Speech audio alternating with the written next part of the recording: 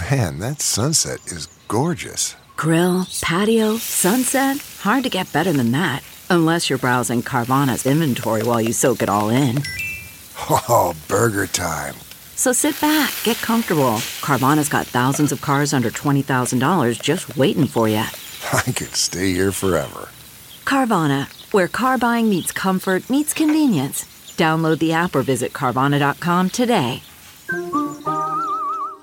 Good morning. I'm Ty Hawkins at Fox 2 with your St. Louis news, driven by Bommarito Automotive Group. Election Tuesday is here. Two main candidates for Missouri Senate making their final pitches. Republican and Missouri Attorney General Eric Schmidt wrapped up his campaign with a rally at the St. Louis County Police Association Fraternal Order of Police Lodge 111. Democrat Trudy Bush Valentine spent yesterday visiting several no-excuse absentee satellite voting locations in St. Louis City and County.